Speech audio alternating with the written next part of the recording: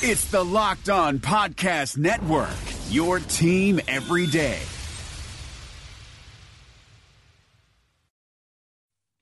You are Locked On Packers, your daily Green Bay Packers podcast, part of the Locked On Podcast Network, your team every day. RELAX. Relax. We're going to be okay. It is time. It is time. I feel like we can win the table. I really do. You are Locked On Packers, part of the Locked On Podcast Network, your team every day. I am Peter Bukowski, and I cover the Packers for SB Nation. I cover the NFL around the internet, and you can follow me on Twitter at Peter_Bukowski. You can follow the podcast on Twitter at Locked On Packers. Like us on Facebook. You can subscribe to Locked On Packers on iTunes, on Spotify, on Google Play. Wherever you find podcasts, you'll find Locked On Packers, the #1 Packers podcast in the state of Wisconsin, and the show for fans who know what happened. They want to know why and how. This is going to be our Combine recap show today, and there was a lot of news that broke on Monday as the franchise tag deadline approaches and the new league year, in fact, rapidly approaches. There are going to be decisions that need to be made on roster bonuses very soon. And so we're going to get to a lot of that tomorrow and later in the week. Justin Houston could be released by the time you hear this. Everson Griffin reportedly on the trade market. Jadeveon Clowney got the franchise tag. Frank Clark got the franchise tag. Dee Ford got the franchise tag. But apparently Kansas City open to trades for Dee Ford. That could be an option for Green Bay as well. Those are things we can discuss down the line. I want to wrap up the Combine because we took a very narrow look at what happened over the weekend, and we did not get a chance to do any sort of broad picture discussions about the Combine to focus in on some other kinds of players so we know what happened with the edge rushers. And that was, if you missed yesterday's show, go back and listen to it. But I don't think you're gonna if you listen to them out of order, you listen today and then go back and listen to tomorrow's show. That may even be the better way to do it. But hey, listen, we had to have a show yesterday, and not all the guys were done. The safeties, the corners, they had to do their thing, and so we couldn't wrap the Combine until the Combine was wrapped. So in some ways, this is a little bit out of order. That's okay. What we care about are the important takeaways. As long as we get them, that's what matters. So the same way that it did for edge rushers in terms of bringing players for the Packers into focus and where those guys might go, the importance of the Combine is to sort through certain players. They need to show what they are on tape on the field. So if you're an athlete and you use your athleticism or your speed or your quickness, and that is a main component of your game, and you don't test to show that, that is a cause for not necessarily concern, but maybe further study. Maybe you go back and watch that player again. I went back and watched Brian Burns. A lot of the same question marks I had, I still have. But he tested well enough that I have faith and belief in his age, his production, and his athletic numbers to say they can figure it out. He put on almost 20 pounds, maybe more, to go to the Combine and still tested like a freak athlete. If he can play at 240, 245, he doesn't even have to be 250. With that kind of athleticism, you've got someone that you can mold. Those are the kind of questions that you have to answer at the Combine. And if you are a little stiff, like Montez Sweat has been called, or if it sounds like it looks like you might be a step slow, or something like that, you need to go out and you need to prove that you can run. Cornerback, for example, one of the reasons why we couldn't discuss the corners until they'd timed is because cornerback is traditionally what we call a stopwatch position. If you can't run, you can't play corner. If you don't have deep speed, you can't be a man corner. You can be a zone corner, you can't be a man corner. And so that is a crucial part of the process here. Green Bay, with safeties, for example, has not traditionally cared as much about time speed. Clinton Dix barely ran 4.6. he was a 4.57 guy. Now Josh Jones was a 4.4 guy. Where's the consistency there? We don't really have good indications of what their requirements are at safety, though we do have a pretty good idea at some of the other positions. What this does for us now is Green Bay, Ryan Gutekunst said before the draft, they're going to take, within 10 days of the combine, they're going to finalize their board and then figure out where they go from there. And let's talk about some of the players that Green Bay talked to at the combine and see if we can figure out where they're looking to get players. So we didn't get a ton of information on some of the defensive backs that they were talking to. Usually the coaches in the train station talk to most players, and the official visits are saved for potential targets, potential red flag guys, whatever it is. Green Bay met with all of the top edge guys, Polite, Burns, Farrell, and although they didn't officially meet with Sweat that we saw reported, he said he expected to meet with them. He was someone they focused on at the Senior Bowl, and I think that can be important information for Green Bay. They are gearing up to take a pass rusher in the first round. They also looked at some of the later round guys, Kyle Allen, Jalen Jelks, Anthony Nelson, who tested outstanding, the defensive end from Iowa. He is going to be on their radar in that Dean Lowry type mold. Is he a defensive end? Is he a 5 technique?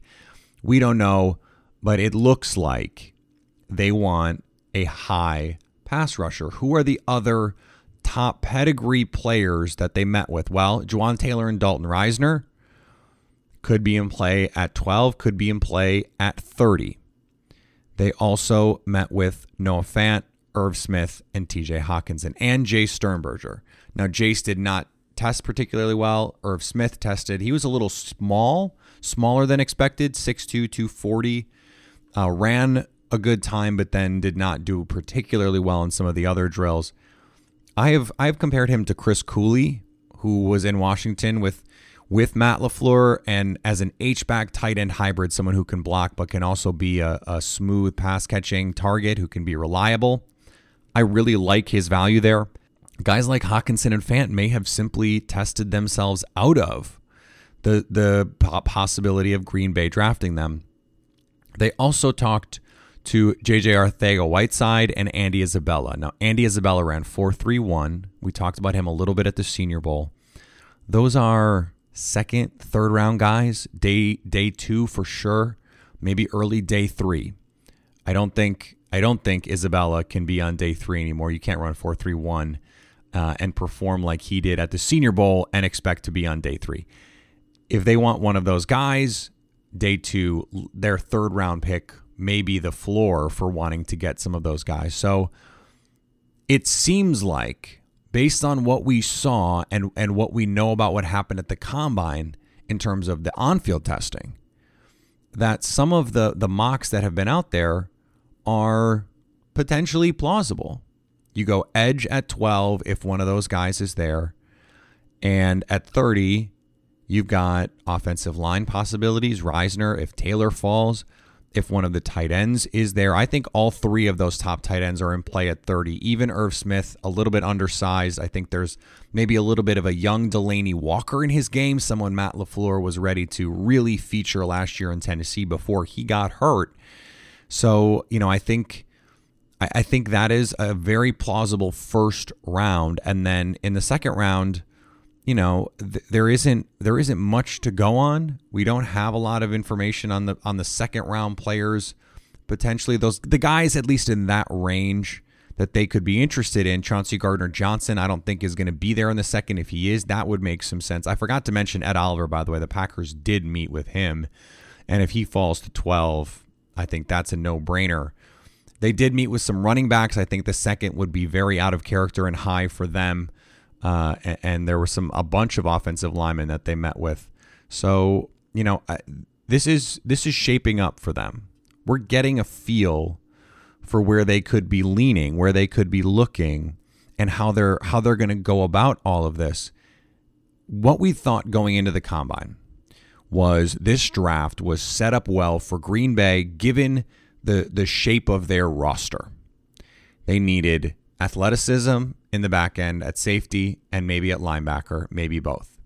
They needed a pass rusher, they needed a tight end, and they need a guard. Maybe a tackle too. Well, all of the top offensive linemen really, are offensive tackles who could be guards, with the exception maybe of Andre Dillard. And we're going to get to Dillard a little bit later. But Jonah Williams is an offensive tackle who could play guard. Dalton Reisner, offensive tackle who could play guard. Juwan Taylor, offensive tackle who could play guard. Chris Lindstrom from Boston College, who tested incredibly well. One of the top athletes at the combine, full stop, at his size, 6'4", 308, ran a sub 540 time, really tested well in all areas. And I think he's worked his way into the top 40 discussion, potentially even the first round discussion. I have him in that late first, early second range. Garrett Bradbury may be a tendency breaker for Green Bay at 6'3", 300 plus pounds, started his career as a tight end, now as a center. He can play guard. Super athletic. He can play guard.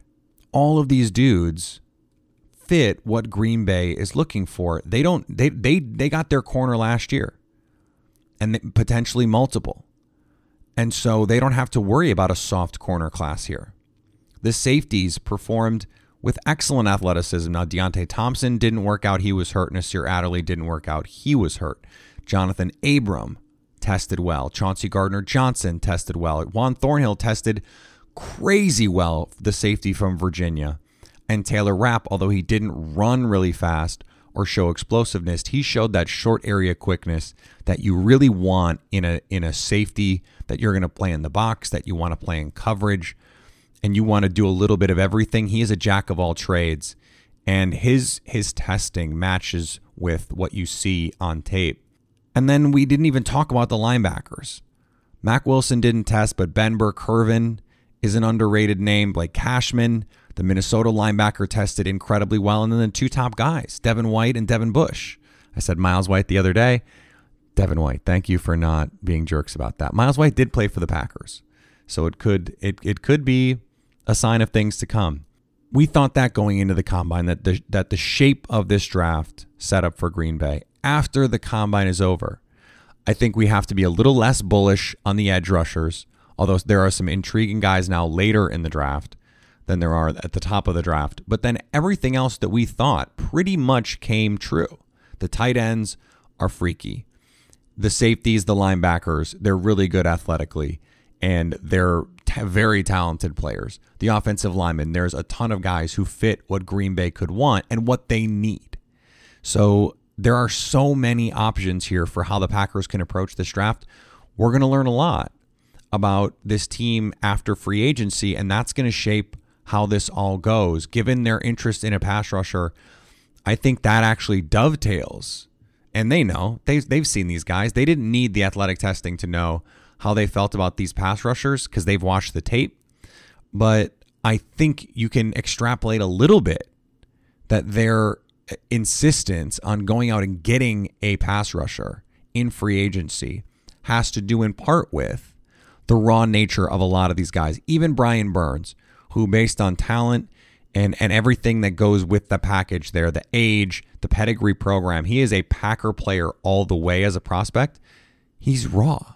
He's inconsistent. So even those guys, they may not be able to help this team a ton in year one. They're going to be projects. So Green Bay can look for options. That's why trading for Dee Ford on a franchise tag or trading for Justin Houston might make sense for them, because what it does is allows them a buffer. Take a couple of these guys. Take one at 12, take one at 75, Chase Winovich, someone like that, and maybe by year two of them being on the field, they're impact players. The reopening is right around the corner, and there's a chance that no one has seen your balls in months. Don't ruin your first post-quarantine date with a ball fro. Would you show up on the first day of school without a haircut? Manscaped is here to provide you the best tools for your grooming experience. Do you really want the next person to see your down there hair to think you weren't expecting anyone to see it? No one wants that. The Lawnmower 3.0 is the best hygiene tool for the modern man. Because of their ceramic blade and skin-safe technology, your snags will be reduced while preparing yourself for post-quarantine life. The Perfect Package 3.0 comes with the new and improved Lawnmower 3.0, water-resistant, cordless body trimmer, performance boxer briefs, and a travel bag for you to use when you're done quarantining. The Perfect Package 3.0 also comes with the Crop Preserver and Crop Reviver, the perfect 1-2 punch to keep your 1-2 punch fresh all day long.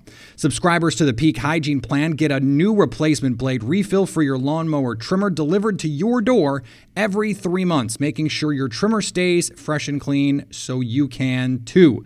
There is a light at the end of the tunnel, so treat yourself for making it through quarantine with the Lawnmower 3.0. Get 20% off plus free shipping with the code LOCKEDON at manscaped.com. That's 20% off with free shipping at manscaped.com when you use the promo code LOCKEDON.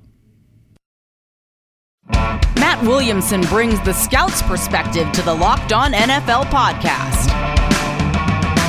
We got to talk 2018 quarterbacks. Josh Allen has the best quarterback record aside from Lamar Jackson, but the lowest completion percentage other than Josh Rosen. He's just been complete garbage for the most part when he's been allowed to play. Yeah, but so throw a couple nuggets out on Allen, and I know he's a lot bigger, a lot stronger, but he kind of reminds me of early career RG3. What's kind of remarkable about Allen is he is so gifted, and he got better, I thought, this past year, which is encouraging with the anticipatory throws and the touch of his throws. But his deep ball passing is like the worst in the league. Hear Matt with co-host Brian Peacock every day on Locked On NFL.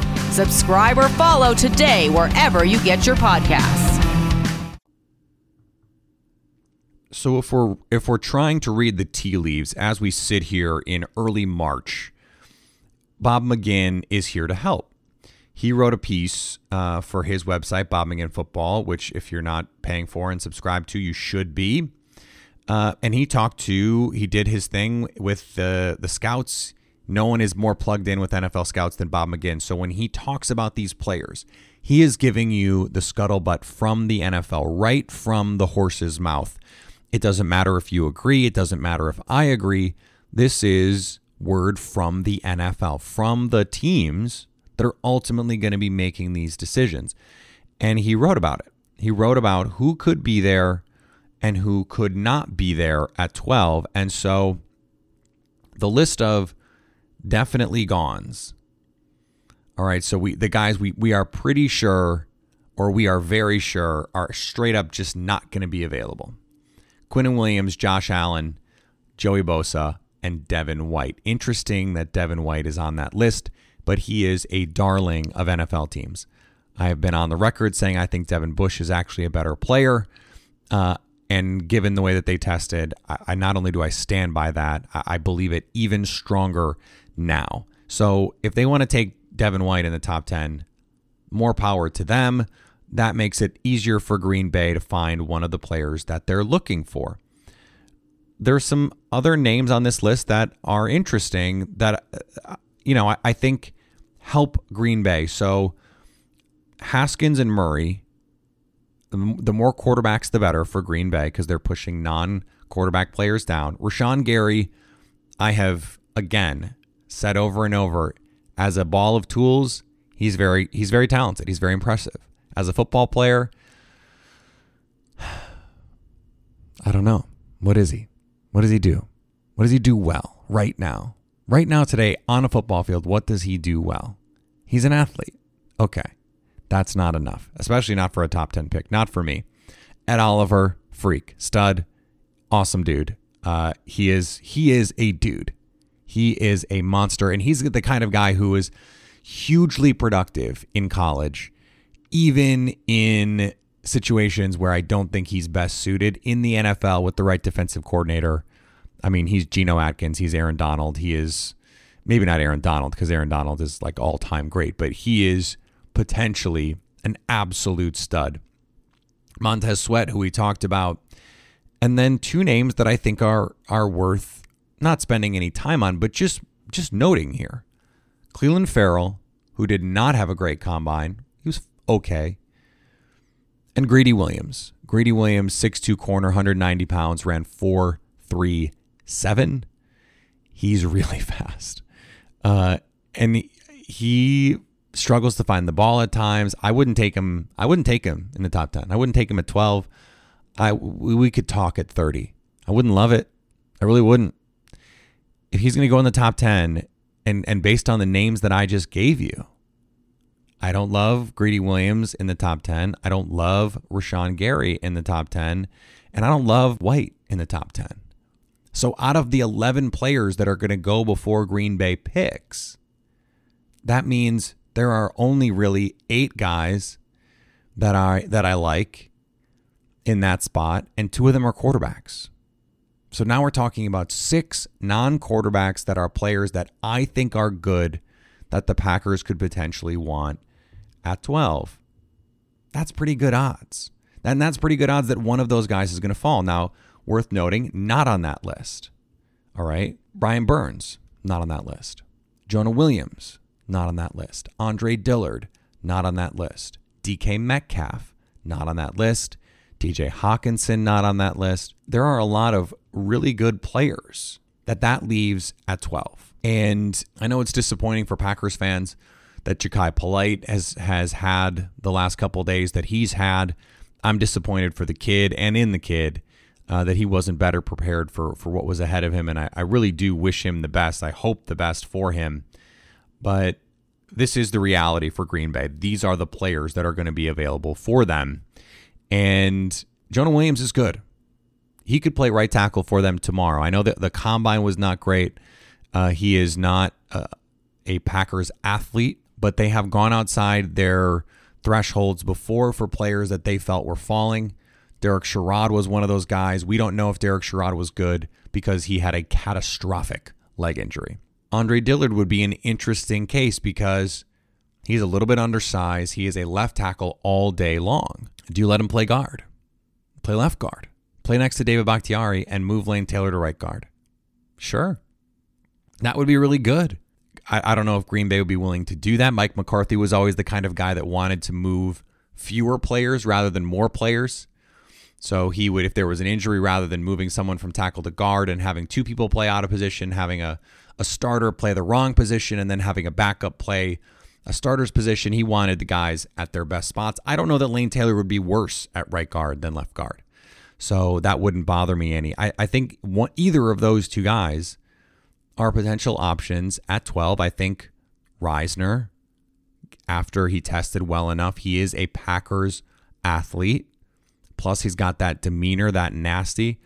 I think he could be in play, could play guard or tackle for the Packers. And I don't know, DK Metcalf? Can I interest you in an absolute ridiculous athlete freak? Matt LaFleur wants speed down the field. I know at the 12th pick, that's a big thing to just have speed. It doesn't have change of direction ability, but Josh Gordon didn't really either. And he still led the league in receiving with Jason Campbell and trash quarterbacks in 14 games. That's the kind of talent that this kid has and is a great kid, an absolute monster, blocks his ass off when he wants to. I mean, he is not a diva kid. He is a good kid who works really hard and wants to be great. I don't know. It's not crazy. It has taken crazy off the board for the Packers in that nothing is now crazy because I don't think Farrell was ever really in play for Green Bay. So if he goes in the top 10, that's fine. It's Burns. It's Dillard. It's Reisner. Those are the Packers players who could be available at 12. Hawkinson, I don't think they would do it that high, but maybe. Chauncey Gardner-Johnson tested well enough to be in that mix. And if you're annoyed that I keep mentioning the testing, I just have to reiterate. It's fine if you don't care about the combine, and it's fine if you think it's overrated. The Packers don't. They care. And they have proven over and over in draft after draft that they care. They prioritize athleticism. If you do not meet certain standards, you are not a Packers type player. And they went outside those standards a little bit. They fudged them a little bit for Jair Alexander. But generally speaking, Brian Gutekunst got freak athletes last year. It was a draft of freak athletes. Almost everyone they picked were top 10 percentile athletes. That is what they're looking for. So someone like Andre Dillard, you say, where does he play? Who cares? He's a great athlete. Chris Lindstrom, he was not who at 30 could have some appeal to Green Bay. Certainly at 44 would make sense. Played right guard, played right tackle. They like tackles. They generally like blindside tackles, but he's the kind of athlete that you make some exceptions for because his tape is good. He's a good player.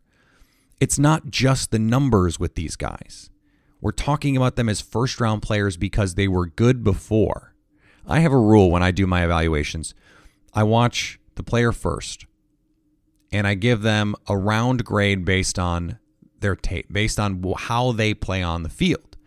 And then I look at the measurables and I say, okay, how do the measurables stack up with what I just watched? Do they do the things well that I thought they need to do to succeed in the NFL? If the answer is yes, then we sit there. And that's where their grade is. Second round grade, let's say. Let's say they test much better than I'm expecting, or they confirm something where I say, okay, well, if they test well, they can do this. I said that about, I don't remember if it was Chris Lindstrom or Garrett Bradbury, but one of them I said, if he tests well, he's a first-round pick. And he did. Okay, cool. He's a first-round pick. This stuff matters. It confirms or denies what we see on tape. Caden Smith, I really liked Caden Smith, the tight end from Stanford. He runs 4.92. I'm sorry, that's not good enough.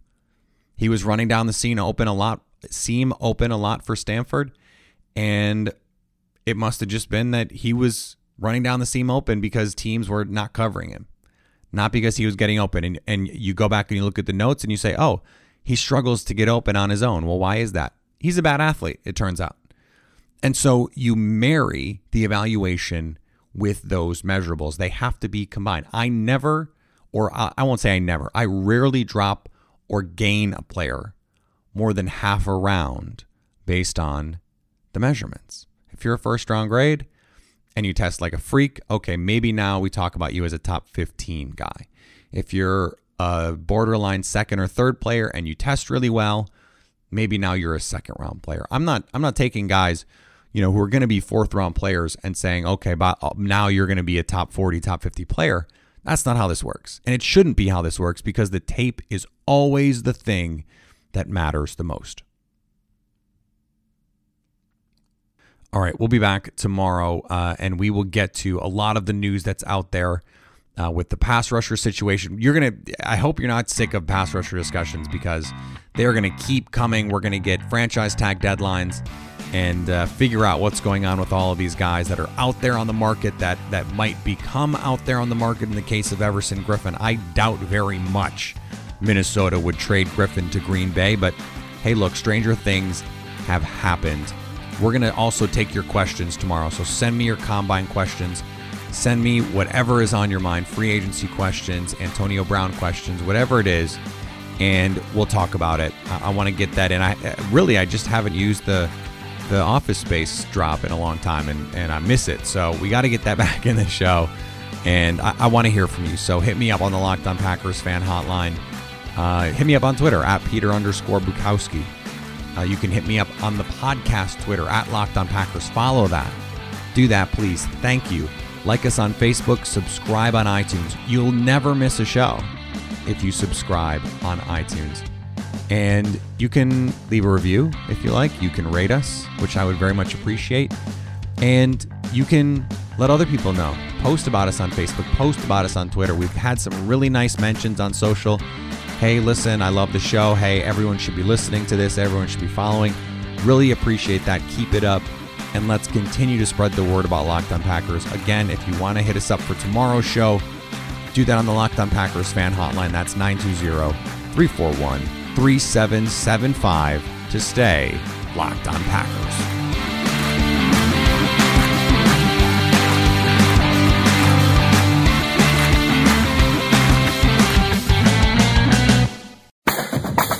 Thanks for listening to the Locked On Podcast Network, but why stop now? Check out the daily Locked On Podcast Network for your favorite college team. Find it right now in your favorite podcast app, and be sure to subscribe or follow so you never miss an episode. The Locked On Podcast Network, your team every day.